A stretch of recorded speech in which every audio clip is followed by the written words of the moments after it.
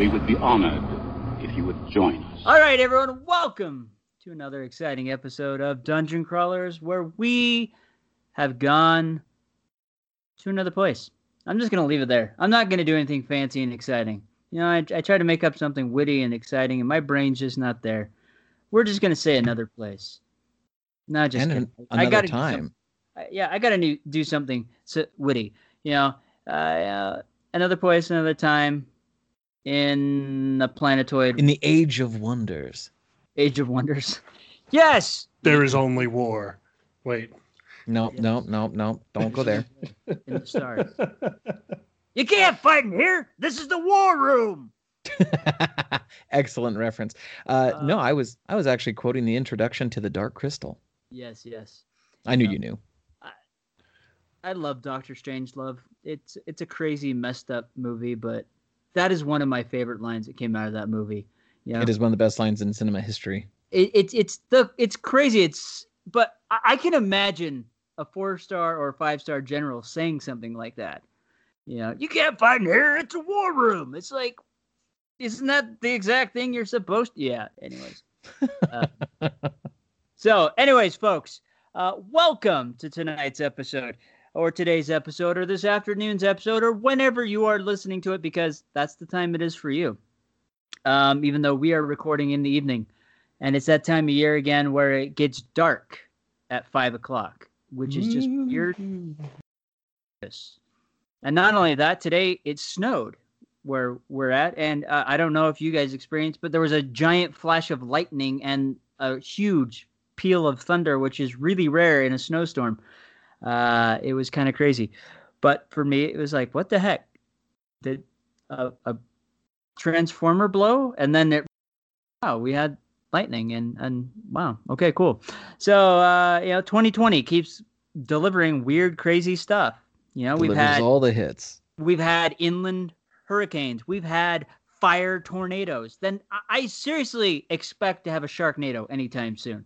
It wouldn't even be surprising at this point. I know, that's the crazy thing is about this year, that if we had one, people are like, yep, there's 20. No, wait, I vaguely remember that there was a Sharknado elsewhere in the country, that there was a tornado that came through, actually picked up some sea life and like tossed it around. I'm going to have to find the article on that one, but I remember saying, did we actually have a literal Sharknado?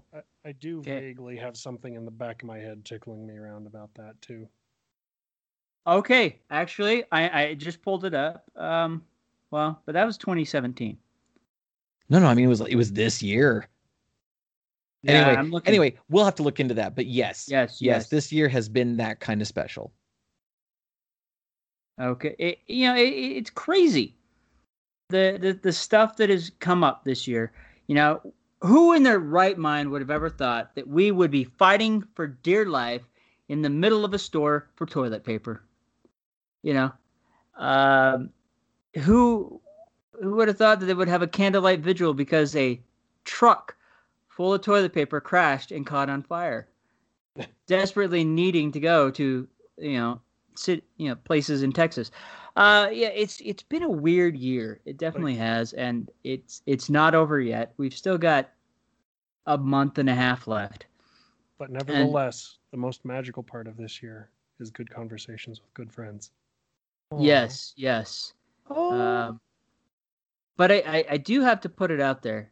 There are some very important birthdays coming up, and we should probably go to Star Wars Land for those birthdays. You know, we once upon a time ago, we flew a spaceship on a mighty mission. Barely survived. But we did survive that mission by the skin of our teeth and by the prowess of our mighty, mighty brain power. Words are escaping me tonight because it was a strong crew in a tough situation. Yes. You know, we had some very interesting moments. We almost didn't make it out of the space dock because our pilot was struggling with the controls. Pilot Jessica. You know, it reminds me a lot of, Galaxy Quest, where they're flying out for the first time. But it was fun. It was fun. We will have to do that again. We will. Maybe we will. Maybe that will be a bonus thing we can do. we'll have some challenge or some contest where our listeners can join the three of us. Oh, that'd be awesome. That would be awesome. I don't know if we would be the command, make them commanding officers or whatever, but we would be part of the crew. That could be fun. That could be fun. Great. And for those of you who are just joining or who are new to this, understand that Dan and I both have birthdays in December. So yes, we try on occasion. I guess there's only ever been one time, but now that we are regularly hanging out with each other every week, we will in the future frequently combine our birthdays to have some terribly nerdy malarkey go on, and it will be great. Yes, it will be. It'll be awesome and amazing. I mean, there's so many ideas we could do. I mean, literally, we'll have to talk about those otherwise. Anyways, we're going to move forward. Just so you guys know, because the show is near and dear to our hearts, we are in the process of changing. Now, this change is always good. Change is never bad. I know people hate change, but change, if you don't change, you don't challenge your stuff, things become boring. Things become, boring. We gotta be careful not to be. We got to be careful not to be stale. We don't want to be the croutons of the podcast world. Yeah, we want to make things challenging and fun and exciting, but most importantly, we want to draw you in. We want you guys, the listeners, to be part of this show just as much as we are. We want it to be more than just a, hey, we're tuning in and listening. So with that said, we're going to be doing some rebranding. We're still going to be Dungeon Crawlers. We're going to still be the awesome show that you enjoy, but we're going to be setting up a Discord server, maybe it's not a server. Discord. No, you're right. You're right. Discord you're right. server. Okay, just making sure. Where you nailed it, boss. Desperately trying to fit in with the kids. Oh yeah. We're hep with the jive talk. Yeah.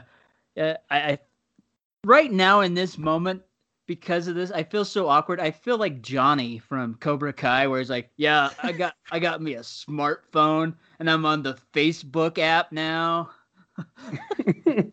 That show is genius. I feel so sorry for that guy because the way he's like, "You sold me a crappy machine. It won't turn on. How do you get this thing to work?" "Well, did you push the power button?" "Yeah, I did." And then the guy opens it up and pushes it, and it kicks on. "I'm trying to get on the internet. It's not working." "Did you connect to the Wi-Fi?" "Yeah, I did." "What's a Wi-Fi?" Great. It's okay. I assure our viewers out there, we have done a lot more pre-work in getting this ready to go. And even though Dan will be on the server, he may or may not necessarily be the one making sure that everything is well moderated. You want to know what? This is the really silly part. I used to be a network engineer way back in the day for Utopia. After 13 years, I burnt out, and I just I'm done. I'm not looking back, and I haven't. So, as sad as that is, I mean, I probably after a little bit, I'd pick up on it and I'd be fine. But oh, sure, yeah. Absolutely. No, So I'm behind the times on a lot of the stuff. But yes, we're gonna set up the Discord server. We want you to be part of it. We're gonna announce when we're gonna be having guests come on. So like in the future, when we have Bob Salvatore, R.A. Salvatore come on the show, we're going to announce it on there. And you guys, we're going to say, hey, what questions would you want to have asked to Bob? And we will select some of those questions. So as you're listening, one of your questions could be the question we asked Bob, or one of our other fantastic authors, or we may have a game designer come on. We're going to let you know what game we're talking about, and you could, maybe you have questions about that game. You've been following the information about it leading up to the Kickstarter, or maybe you're watching the Kickstarter and you don't want to buy in yet until you know certain things, and you can ask those questions, and we may ask those for you. On top of that, we definitely want a lot more interaction. That's the biggest thing. We want interaction from you guys. The truth is, we miss interacting with you guys in the age of COVID, and we haven't been able to go to any cons or events because there are no cons or events, and we miss you guys, and we want to hang out with you. Yeah. This is the best way we can do that. And just like any good D&D adventure, there will inevitably be weird things that happen along the way, outtakes and extra content and things behind the scenes that we really want to have everybody be a part of, because some of our best stories and adventures in, the first 12 years of DCR now have been because of our interactions with each of you. And even the way that we've had hosts and co-hosts and guests come on and off the show has been entirely based upon all of that interaction and that person-to-person aspect. And so if we sound tired in the last few episodes and the next few episodes, it's only because we're working double and triple time right now to really make 2021 a killer year as we go into a new season of Dungeon Crawlers. Yep. True story. I mean, some of the greatest times in the past doing the show, because I have done it, going into 2021 will be the 13th year, was when we did programs like the Epic Showdown, where we put it out there. We said, hey, this is my champion. This is what we would do. And then we had the listeners vote. There was the Game Report we did years back where people would email in their questions about their gaming questions. Hey, we're running this campaign. This is the problem I've ran into as the DM. Or this is, hey, I'm a player. I'm trying to construct this character, and this is the problem I've ran into. And then we would give our advice. That was really exciting when we could interact. And then sometimes we'd have those people write back, wow, I followed your advice. This is what happened. It was awesome. Those were really exciting moments. Those were fun because the interaction was happening. It was pretty much like almost better instant gratification than you get when you jump onto Facebook and scroll through and see what everyone else is doing, because this is something positive that we saw that we were doing. It's awesome when we have authors come on and they come back saying, hey, that was awesome. Great. Thanks for having me on. I saw a boost in my sales. It's always nice to have those things to know that what we're doing makes a difference. It also helps to know that you guys enjoy what we're doing. Sometimes we do something and we love it, but we don't know if you love it. And sometimes when we see that episode isn't downloaded as much, well, we just figure you didn't like it. But maybe you don't know what that episode's about, so you skip it because, you don't know what the Rad Dome is. Well, if you don't know what the Rad Dome is, you should listen to it because it's awesome. And there's another one coming soon. Yes, there's the Turkey Bowl edition coming soon. I'm so excited for that. I am too. And here's for a clunky transition, but nevertheless, I feel like it is time to transition.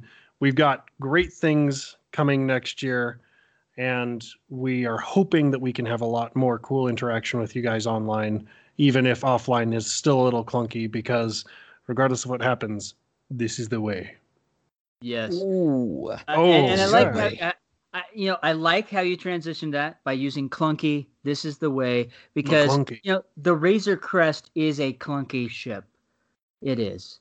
And I have to say this, almost every amazing ship in the Star Wars universe that you just like, man, that is the ship, is clunky. It's weird. The Falcon, very weird and clunky. Dash Rendar's ship, weird and clunky. The Razor Crest, weird and clunky.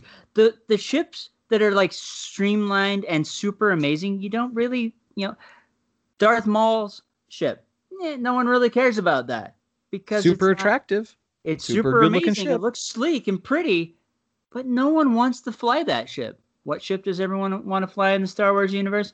A freaking X-Wing or the Millennium Falcon. And X-Wings are outdated. Y-Wings are outdated. I got super excited today when I was playing Star Wars Lego because I could fly a freaking Y-Wing, and that was awesome for me. Now, please don't tell me you can fly a Y-Wing in Star Wars Squadrons, because then that means I'm going to have to buy the dumb thing. You're probably going to have to buy the dumb thing. That is a conversation for another day. Dang it, I'm also mildly disappointed that you are playing Lego Star Wars without Alton. Sorry. Because I've had an itch that will hopefully be scratched very soon. No spoilers. Yep. I play every day. That's definitely upcoming for sure. So with that said, we're going to be talking about Mandalorian. So if you haven't watched any of the new season 2 episodes, turn it off. Spoiler alert! Yep. You turn the show off. Go away. Go watch the episodes. Come back. If you, we're going to talk a little bit about the end of season 1. We're not going to go into depth with it. So if you haven't seen the end of season 1, turn it off. Go watch it. Come back. Very simple. If you haven't watched season 1 yet and you have access so to do, be a good nerd. Go watch it like you should have done, and then come back here for the rest of the show. And if you haven't watched it because, well, you've been a little worried about the Star Wars universe because of the last films, well, guess what? Go watch them because you're going to be happy you did. There's a definite awesome payoff. So, all right. So jumping into The Mandalorian. Definitely Jon Favreau has done a fantastic job with this series. And Dave Filoni. Alongside with Dave Filoni. And others too, but and other fantastic directors, but those two have been kind of the spearhead, I would say, behind the lifeblood. Yeah, and they have done a fantastic job of really bringing Star Wars to the television screen in a way that feels both epic and reminiscent of the original trilogy. Beyond that, if you are a Western fan, I know there's a lot of people out there blowing up how this is like a Western, and if you've seen any other Western, you're pretty much rehashing the same thing. I think that's what's brilliant about what they've done. Precisely, and that's the thing, is that things can be in tropes, and things can be formulaic isn't the right word, but they can fall into rhythm and still be good. Yes. Because then it allows you to use that information that you already know to skip past all the low-level information and focus on the nice, meaty, rich flavors and textures that sit all around the outside of that center bone. So don't anybody out there ever feel bad for liking something that you understand all of the main plot points beforehand.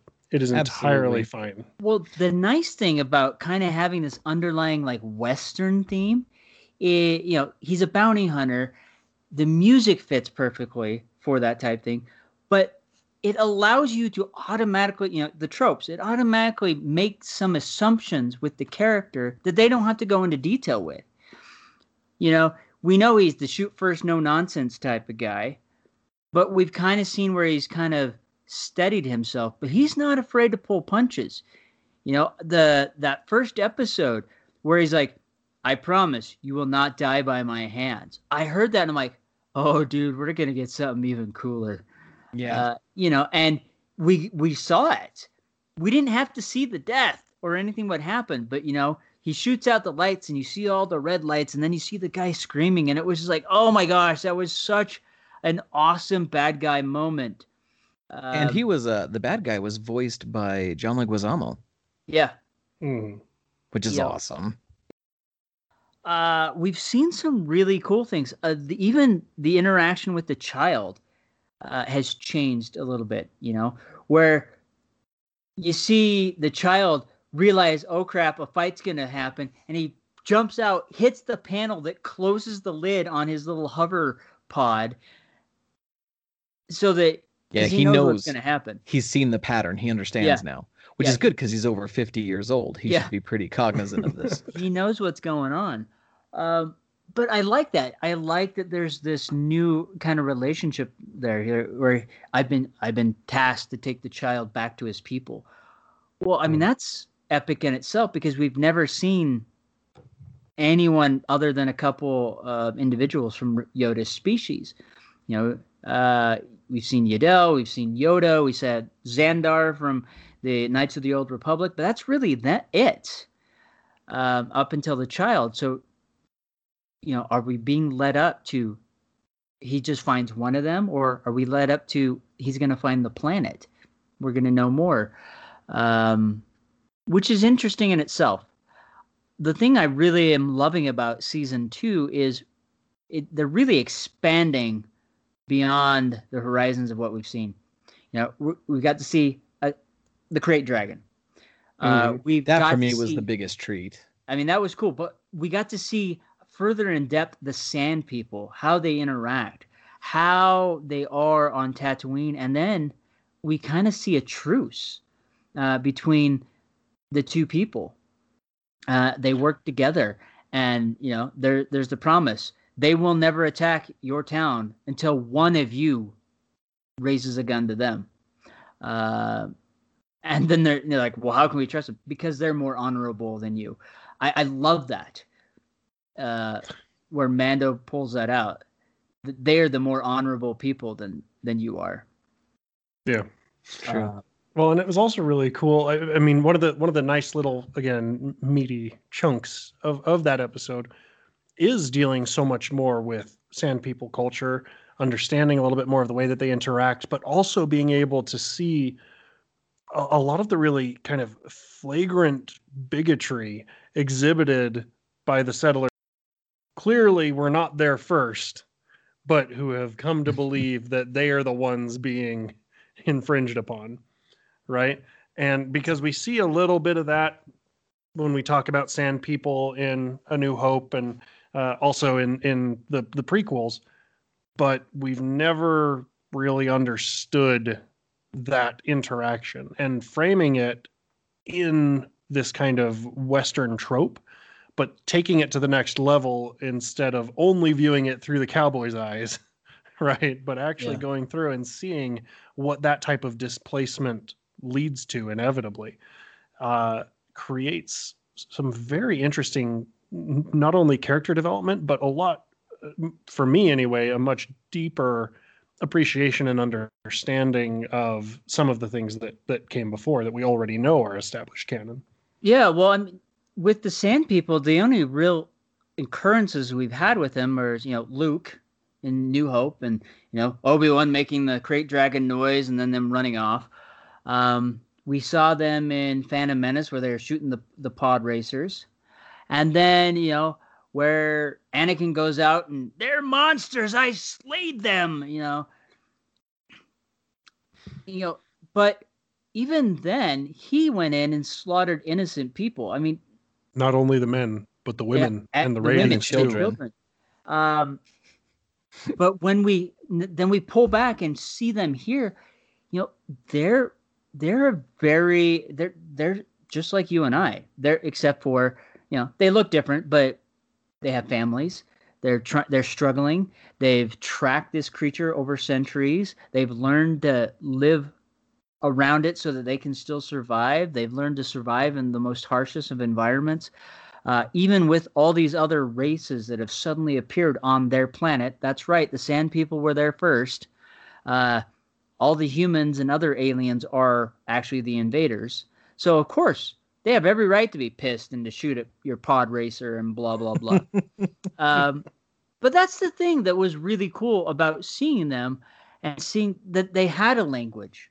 Before it was just this weird yell. No, they have a language that coincides with the sign language. They have dogs.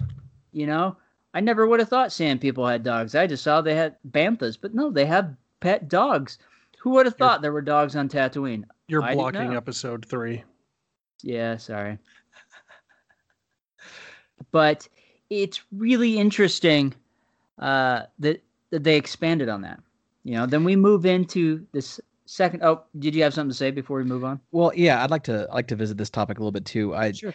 Episode 1 of season 2 was a thorough treat for me as a longtime Star Wars fan, because Jon Favreau directed this episode, and he is exceptional at fan service without being heavy-handed or slapstick about it. He knows exactly how to serve the fandom without sort of poisoning the well, if you will. He did so many things in this episode that were choice. I remember when I first saw the motion in the sand, and it was obviously something giant, and my first thought was, oh, it's a young Sarlacc on the move. That was just my thought. And it's going to swallow these things, it's going to make a pit, and da-da-da. And then it was like so much worse than that, because it was a crate dragon, which is interesting, because it's called a crate dragon because it's supposed to come from the planet Crate.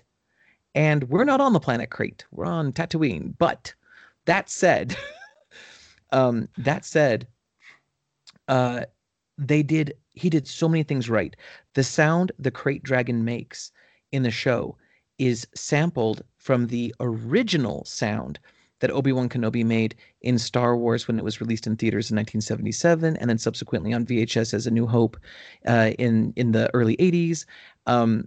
It was the original sound before George Lucas went back and said, "Oh no, that doesn't make any sense that a Jedi would be able to make that sound. So we're going to make it sound like he's just a crazy homeless man because he's alone and sad." Like I'm so glad that they did not use the whooping hooping holler, which is a terrible sound effect, as opposed to the crazy monster-like sound he made in the first film, in the original version, I should say.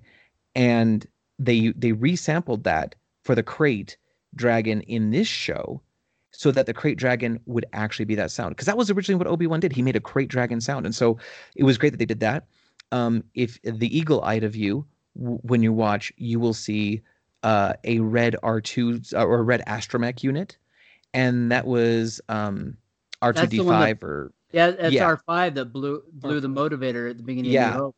It was R5, and if you ever find like the original Decipher CCG cards, they in the flavor text, sometimes they have stuff about the story, sometimes they have behind the scenes, and in the story of R5, it says very clearly that he, like you said, Dan, he purposely blew his motivator so that R2 and C-3PO wouldn't be separated, and so they had that, and they confirmed after the episode that was the same droid canonically. There's just so much they did with this episode that was so powerful and connected Mando to the real Star Wars universe without accidentally stepping into political realms, at least not in this episode, right? And you're right. Oh, the Sand People, the sign language they used, they hired a deaf actor to help them design the sign language, and so they're using a real gesture-based language, which I thought was brilliant. Yeah. And it gives it an authenticity when you watch the episode. This episode was among my all-time favorites. Among all the Mando episodes, this is like in the top 3. Yeah. Well, so just going back, so Krayt Dragons are actually from Tatooine, not Planet Krayt. There are 2 species. There's the greater Krayt Dragons and the Canyon Krayt Dragons. So, high fives across the internet, man. Yep. The Canyon ones are smaller than, of course, the greater. But the really cool thing, when I did see R5 and the scorching, and this story isn't canon, but I feel like they kind of tried to make it canon by seeing the scorching. But R5 was the only known droid that they've actually put in existence that connected to the Force, was able to see the future, and that is why he blew the motivator, is because if R2 and 3PO did not stay together, the Sith would not have fallen. That's where I'd never heard of that before, and yeah, it feels strange it's to a me. little short. It's a little short story. I'll have to find it and send it to you. It's really cool. Did that end up making it out of Legends? I can't remember if it did or not. But seeing R5 there was it was perfect. It was special. And I feel like those are the small things that make fans happy. The way they threw R2 into episode 7 was pathetic. I understand they wanted a new droid. That's why we got BB-8. But R2 should have been in there more. We want to see R2. Yes, we didn't see R5 that much, but the putting him in there was purposefully. It was good. What they did with R2 wasn't. And I think that really pays homage to those things. They didn't even have Boba Fett show up in this episode, but we saw his armor. No, that's not true. There's some speculation that might not be him. There is some speculation that might not be him, but we don't know. Enough. We don't know yet. More than likely, you're correct. It could be him. But it's set up to be him, but it might not be. I can accept that. It's interesting because if you pause that last shot, there he has a slit across his throat, and it's sutured. So watch it again. Pause it. You can see it, which is interesting. But at the same time, I like where they're going. It's definitely positive, and we move into the second episode. We see the new frog creature. We don't. I don't even know Frog what Lady. They just call Yeah. her Frog Lady. Frog If you watch Lady. the subtitles, it just says Frog Lady. Yeah. Yep. I love the fact that she hooks up the droid that's in the Razor Crest to talk to him, Yes. and it's Moss from the Yeah. IT group. It's voice. Richard Iowade. Yeah, and it's just like, oh my gosh, really? But that was great.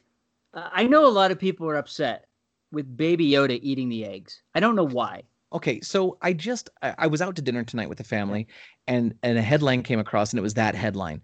And actually, Star Wars execs have gone for the first time in a long time. They've actually gone on the defensive Yeah. to explain why something is. And I'm looking at this, and my wife and I both looked at each other, and we had the exact same question, which is, with everything that's going on in the world, are we really going to spend our energy on an imaginary reptilian-like alien creature preying upon another imaginary reptilian-like alien creature with eggs that are unfertilized anyway? Yeah. Like, Well- are we really going to spend our cycles on that? Well, here's the thing: we've already seen the child eat a whole freaking frog. Yes, he had a whole live. It was alive. Yeah, he swallowed a is- whole frog. So why wouldn't he eat frog eggs?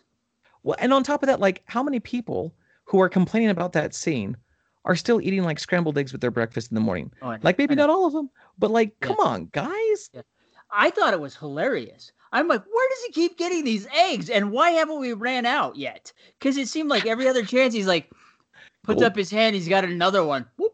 I mean, like even at the very end of the whole episode, Yes, he you had see one in that his robe. he like pulls one out and whoop. It's like, Yeah. where I do you keep coming up with these things? I keep thinking of Will Ferrell as Buddy the Elf popping Oh, yeah. cotton balls into his mouth, Yeah, right? and no more. Put those down. He takes them out of his hand, and there's nothing in his hand, and then he brings his other hand over and pops another one in. well, it honestly, this is the thing. If you've ever had a kid, how many times I know That one right there. I know for me, every time around Halloween, or we have candy in the house, it's like, where do you keep coming up with candy? I know I put all the candy up on the highest shelf. I know I have checked everything, and yet you still have a sucker. Where did that come from? Or you have this bag of Skittles. Where is this candy coming from? It's the same thing with the child. It's like, I have eggs, but you don't know where they're stashed. I had that exact same thought. I'm like, anyone who's ever had a kid knows this is actually what happens in Yeah. real life. Yeah, it is. And I think it's fantastic that they incorporated with this. Yes, he's 50 years old, but he's still a child. He's an infant. Yeah. In with this race. He's like, in my mind, I imagine him as a 3-year-old. Even though he's 50 years old, he's like a 3-year-old in his race. And he is acting like a 3-year-old would. Even to the fact that he crawls over to these other alien eggs and then cracks one open and eats it. Yummy. And then starts that whole debacle. But then he starts wigging out and starts running, like and crying like, "Oh no, I'm in trouble." Which was fantastic. I love the development of the character. Absolutely. I don't care what other Absolutely. people are complaining about. I really love the development of the character and the relationship between the two. Yes, it's not a "ooh, I love you" relationship, but it's still, Mando still is taking, caring for this kid. Yeah, and absolutely. looking out for his well-being. I love how they brought the X-Wings in, and they're doing a And, security yeah. check. I love the fact that Dave Filoni is one of the pilots, and he Which actually returned. links back to the Prisoner episode Yeah. of season 1.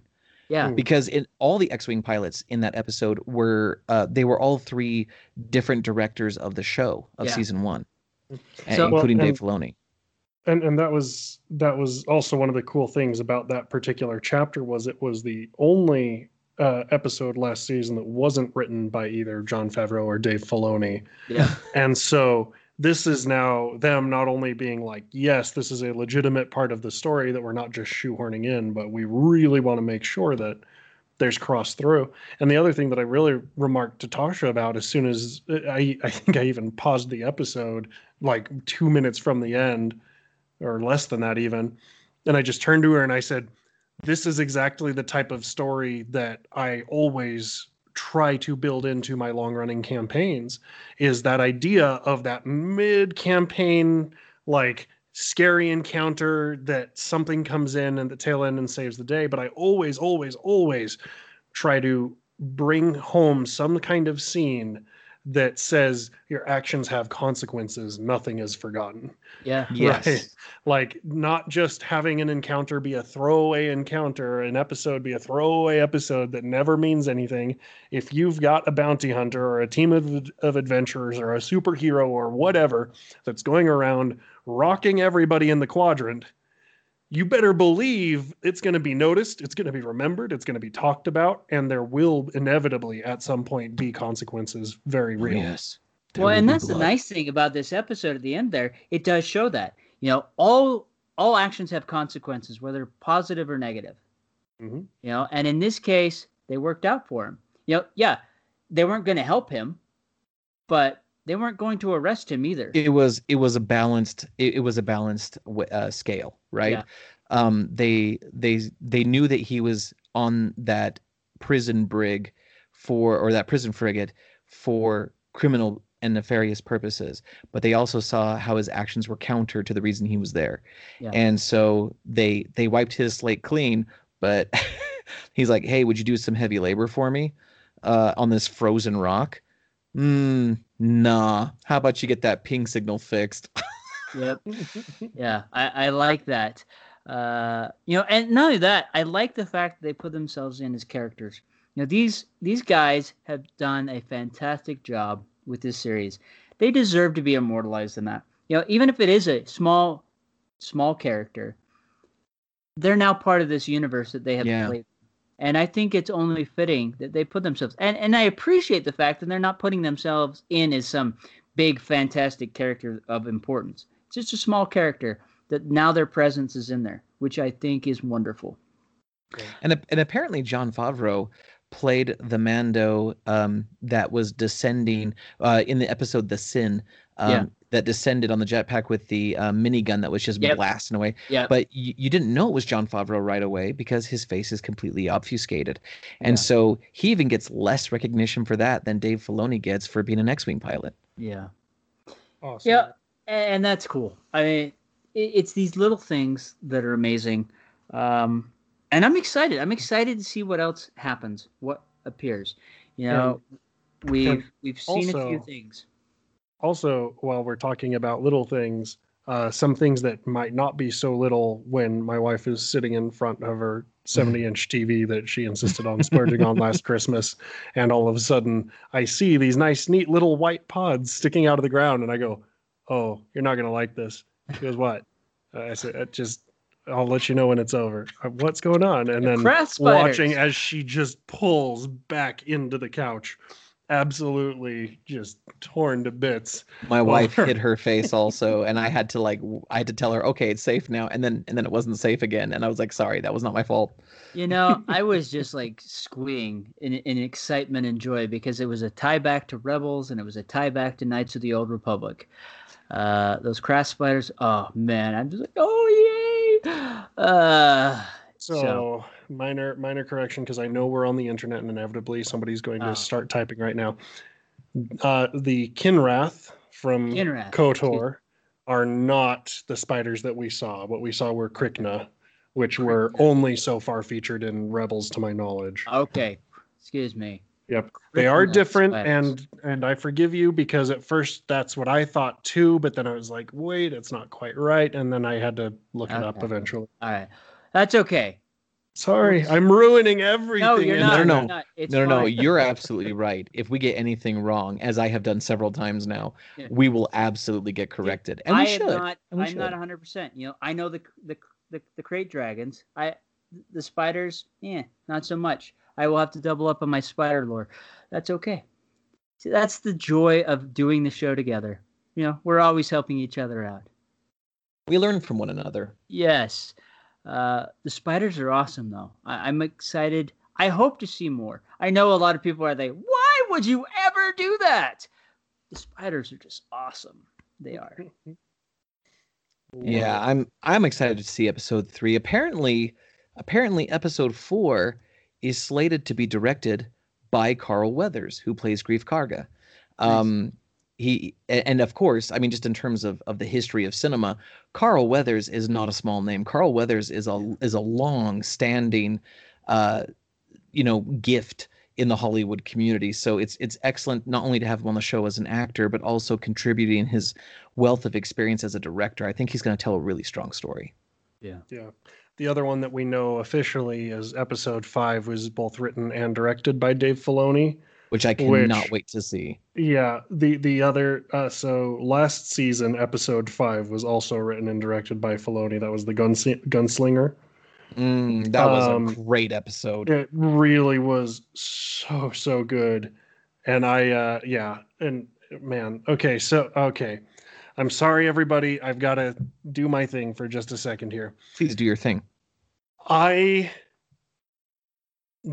until last year, did not watch Clone Wars. Like, I'd seen it in the background and I knew generally what it was, enough to absorb the lore that I needed to know, but I hadn't watched it. And so I wasn't very familiar with Dave Filoni as a storyteller. But over the last year, I have steadily fallen in love with this man. Just as a storyteller, as a guardian of the Star Wars universe, as really understanding the emotional beats and the things that make it feel the way that it's supposed to feel. I am so excited for the position that he's had, the role that he's had in The Mandalorian. And I hope that with all of the changes that are happening inside of Lucasfilm and Disney, that he only continues to grow in magnitude, because the dude gets it. And every time I see another interview with him and learn a little bit more about what's going on in his head, I feel like I grow as a storyteller, and my appreciation for the universe continues to deepen every time. There you go. I got done with my soapbox. Thank you all. This has been my TED Talk. Well, thank you for coming to my TED Talk. I 100% agree with you. I'm in the same boat. Actually, to this day, even though I'm a massive Star Wars fan, I still have not watched all of Clone Wars. I haven't watched Rebels. I've watched a few episodes here and there. I've started it a few times and just never followed through. It's one of those things that, like, I think it's because I did not enjoy the prequels as much as I wish I had. And so when I watch Clone Wars, it harkens back to the prequel Arcana, and I'm just like, I don't know. But I know it's a good show. I know it's a great Star Wars story. I just need to give it time and a chance. And so I've been trying to be better about that. That said, earlier this year when we did the Filoni Insights, that episode, if you haven't heard that episode, go listen to the Filoni Insights. His insight into just the music, Duel of the Fates, and how it related to the storytelling of the Phantom Menace, it absolutely changed my perspective 100% from where it was. And just listening, like you said, listening to him talk and divulge how he sees things and why the stories matter to him. I as a lifelong Star Wars fan, I kneel at his feet. He is the uber fan, and I love what he brings to the table. And if any of you out there have connections with him, I will do my very, very best not to fangirl if it's ever possible that we get him on the show. Call to action. Get Dave Filoni on the show. Yeah, call to action. Let's get him on the show to talk to him. And it wouldn't even have to be about Star Wars. I would love to pick his brain on how he comes up with story. You know, how does he plot out a story? How does he pull in fine details from here and there? Because that's the real gift that he has, is he's taking minute threads from the tapestry that is Star Wars and weaving them into a story.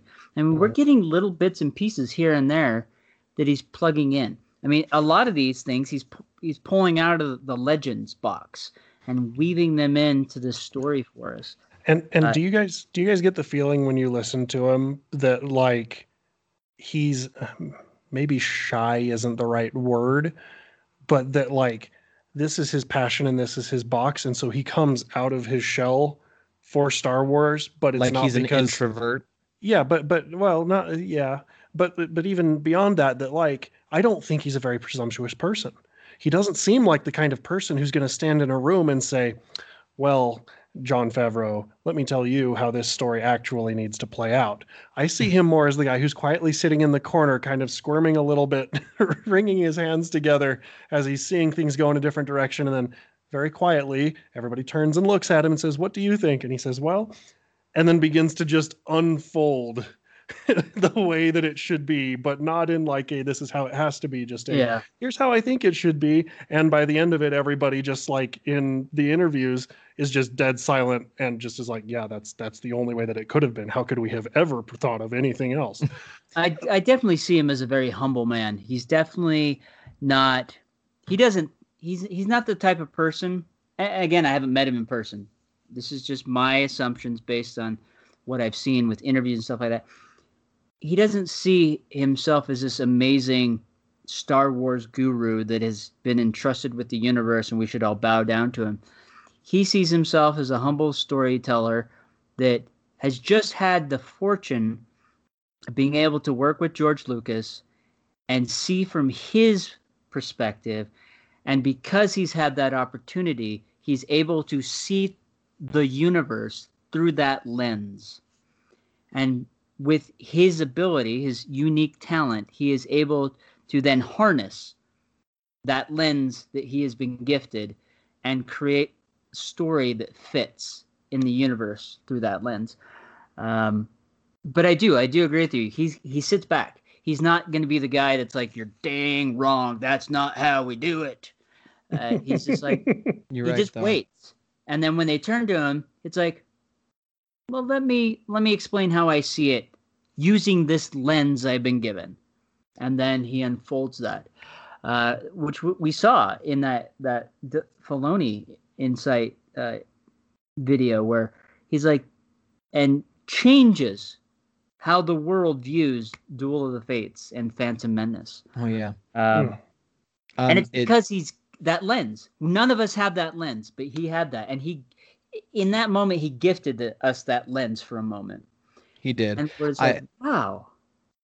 You know, he tells his story of how he was an animator on Avatar: The Last Airbender when George Lucas basically scooped him up, right? Yeah. And was like, hey, I've got this idea for an animated show. I think you'd be really great at it, you know? And so I'm reminded of the quote by Loki when Loki in the Avengers says, I am burdened with glorious purpose. I feel like that's sort of Dave Filoni's life because he never asked for it. He never thought it would come his way. He actually didn't believe it when they were saying, hey, George Lucas wants to meet with you. Yeah. Because in his mind, he was just an animator and he was helping to tell one story that had nothing to do with Star Wars whatsoever. And now his dream job like came to him. And I think it's because just by channels, by network, by the fact that he could tell a brilliant story in an animated scenario, he was recognized. George Lucas, for all of his faults and foibles, also is blessed with great genius at other points.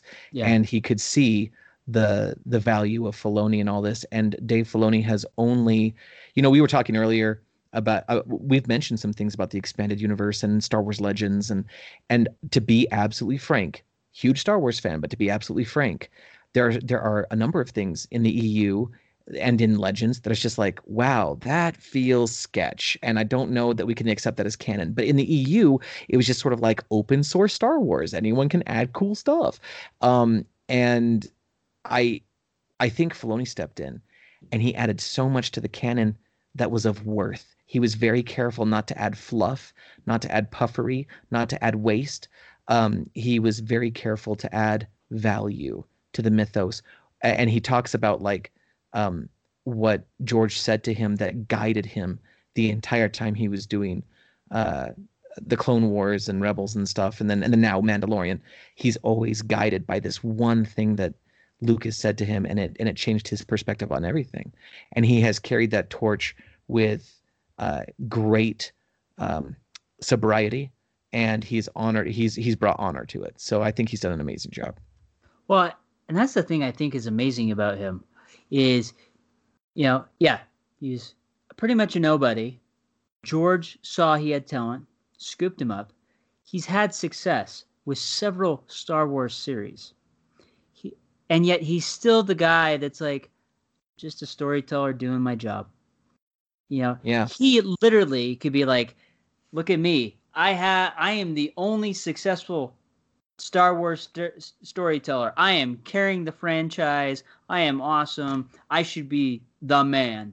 And he's not.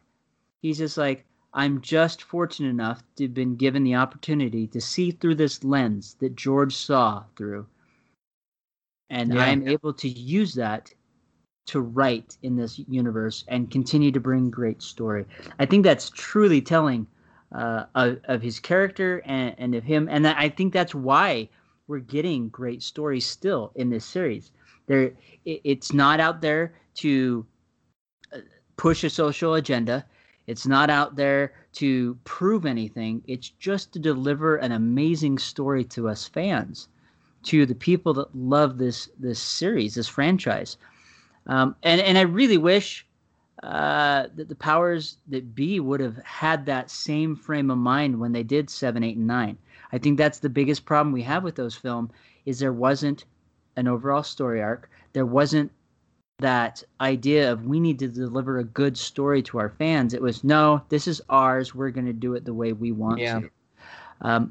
Which I get on one hand, but on the other hand, I think they totally missed the mark with this franchise. And I think they're learning on the back end that, hey, you don't need to push it. Just deliver something good and solid, and the fans will love it. And that's what The Mandalorian is proving.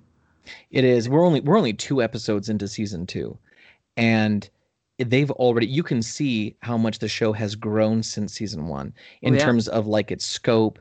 The way that if you get a chance to watch the Disney Plus documentary series Gallery, which is where we got some of our which is what spawned the Filoni insights, they show the incredible technology through Unreal Engine that they're using to create virtual sets, and it's just incredible how they're using real-time calculation of parallax view to get everything just right. It's beautiful what they've done. And when you watch episodes 9 and 10, you realize that they don't lean so heavily on that massively important but singular technology. They actually take it into the next realm of production, and now the scope is so much bigger. I remember watching the chase sequence in episode 10, and I was thinking, because they go from space through Atmo into the planet, and there are these different levels of aviation going on. They had to animate all of that in a way that was believable and realistic to the eye. And they did just a genius. It was just beautiful. It was brilliant. The scope of this show has obviously increased, and I couldn't be happier about it. And what I like, sometimes you get into a situation where you operate on a shoestring budget, and necessity is the mother of invention and innovation, and so you see a lot of really clever things done for very cheap because you have to. Then when that thing becomes successful, they throw money at it, and then you start to see waste, and you see squander, and you see that it's not as good because now they don't have to try so hard to make their resources last. They have almost unlimited resources or exponentially more. This show did not do that. They got more resources, and they used every bit of the buffalo, as the director of The Incredibles would say. Yeah. They did not squander anything. They didn't overscope themselves, but they did expand the scope. And I think it's beautiful. It fits like a glove. They've done such a great job with this show. No, I agree. We don't have too much time left, but everybody out there, by this point, if you haven't figured out, we are very smitten. We're very excited for what's coming next. We think that this season has some great potential. So the final question that I would ask to you guys, before we go, obviously, first off, if you're listening to us right now and you have a differing opinion, or if you are not in love, let us know. We want to hear the alternative viewpoint. But for Krebs and Dan and I, what is something that you are hoping for or wanting to see more of in this season that we haven't seen yet? And I'll start. So for me, season 1 had and I'm seeing some of it already, but season 1 had some disparate ideas that kind of had to start to come together. But we are seeing a lot of Mando's interactions with other people, mercenary type figures and things like that. I would love to see a meaningful return and a meaningful loss of one of those characters from season 1. Not out of just a desire for fan service, but as a real way to help to tie these seasons together and to be able to up the ante for what I imagine is going to be a crazy season 3. So that's the thing that I am looking for, is bring back somebody and we would need to lose them meaningfully. Krebs? Man, that's such a great question. You know, I think the low-hanging fruit here, of course, is we've got to revisit Grief Karga. We've got to revisit Moff Gideon. We have to get Cara Dune back. I think that's all the low-hanging fruit, and those are all but guaranteed at this point anyway. We already know that all of those are coming back this season. But if I had my druthers, I would like to see Mando's commitment to his religion be strained, or rather that the commitment to his religion strains his ability to do what he desires most in some scenario.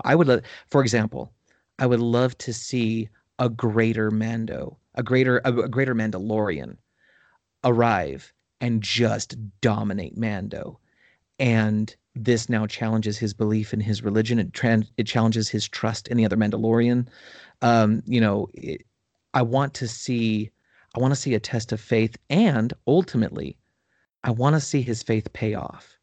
I don't want to go down the tropish route of let's just trounce religion and let's just shatter faith. No. I want, when faith is tested and when faith is true, it is almost always rewarded in a way that cannot be expected. I want to see him tested and I want to see him rewarded. Love it. Dan? Ultimately, I want to see that this TV series connects with the universe as a whole. You know, right now we're seeing small glimpses, which I think is the setup. You know, we've seen R5, but I want to see this series connected to Rebels or to Clone Wars, or which we've kind of, or to the movies themselves. We've kind of seen hints. We've seen the Darksaber. That's a hint back to Clone Wars and to Rebels.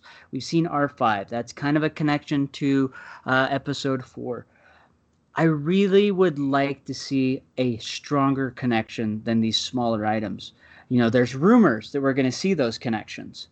But I would love to see those come to fruition, because then this series really solidifies as part of the overall story.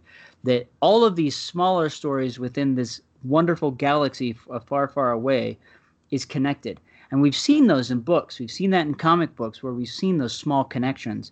And, you know, we know that it's part of that bigger scope. With things being pushed to Legends, that kind of took that away in some aspects. And I get that they're building their own new Legends sandbox, so to say, within their own canon. And I'd like to see that, because ultimately, if we can establish that and build this new canon, I think, and do it in a good way. Let me put that caveat in there, because if it's not done in a good way, it's just a mess. But if they can do it in a good way and keep what they're doing, ultimately, when we're done with this series, whether it's 5, 6, 7 years down the road, or even 3, we only get 3 seasons, this series will be worth it. It will be worth watching over and over again, just like the films are, the original films are. Just like Clone Wars or Rebels are. I love watching those series, because every time I watch it, there's something new in there that I'm seeing for the first time, even though I know I've watched that episode before. At the same time, I also feel invested with those characters. You know, okay, before I say anything, both of you have seen all of Rebels, correct? No. But go ahead, I don't mind. Dang it. Okay. I won't put in details. It's okay. But there is it's a my moment. fault. at the end of the series that I always cry. Tears well up because of a sacrifice made. And I know it's coming, but every time I still feel the same power of emotions in that moment because I have been so invested in that character that when that sacrifice is made, every time it still has meaning, even though I know it's coming, even though I see it happen again and again. I want that same feeling in Mando, and I hope we get that. Even if it's a side character, the way these guys have done and built up these side characters, they have meaning. Timothy Oliphant's character, the Marshal, I want to see him again. I'm invested. I love that character. He may never show up again, but I love that character so much, I want to see him again. Cara Dune, I want to see her again. There's several other characters I'd love to see again, and it's because they've done them right. So I'm going to wrap up because otherwise I'll just keep talking on this soapbox. Because that's how much I love these characters. Mando is a phenomenal series. If you have not watched it, you've done yourself a disservice. Go tell yourself you're sorry and fix it. And it isn't just the child. Even though that may be the popular figure that everybody has caught on to, understand that there is a lot more meat on that bone. And if you are not a fan of all the child hullabaloo that's happened over the last number of months, there is still plenty for you. Absolutely. The child is just he's how Jar Jar Binks should have been done. Yeah, I can see that. He's sweet, he's cute, he attracts the small kids, but he's not done in a way that's stupid and overzealous. Asinine. Yeah.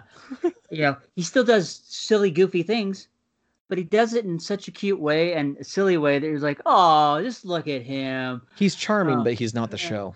And hopefully that's how you feel about us too. Yes. Yeah. Yes.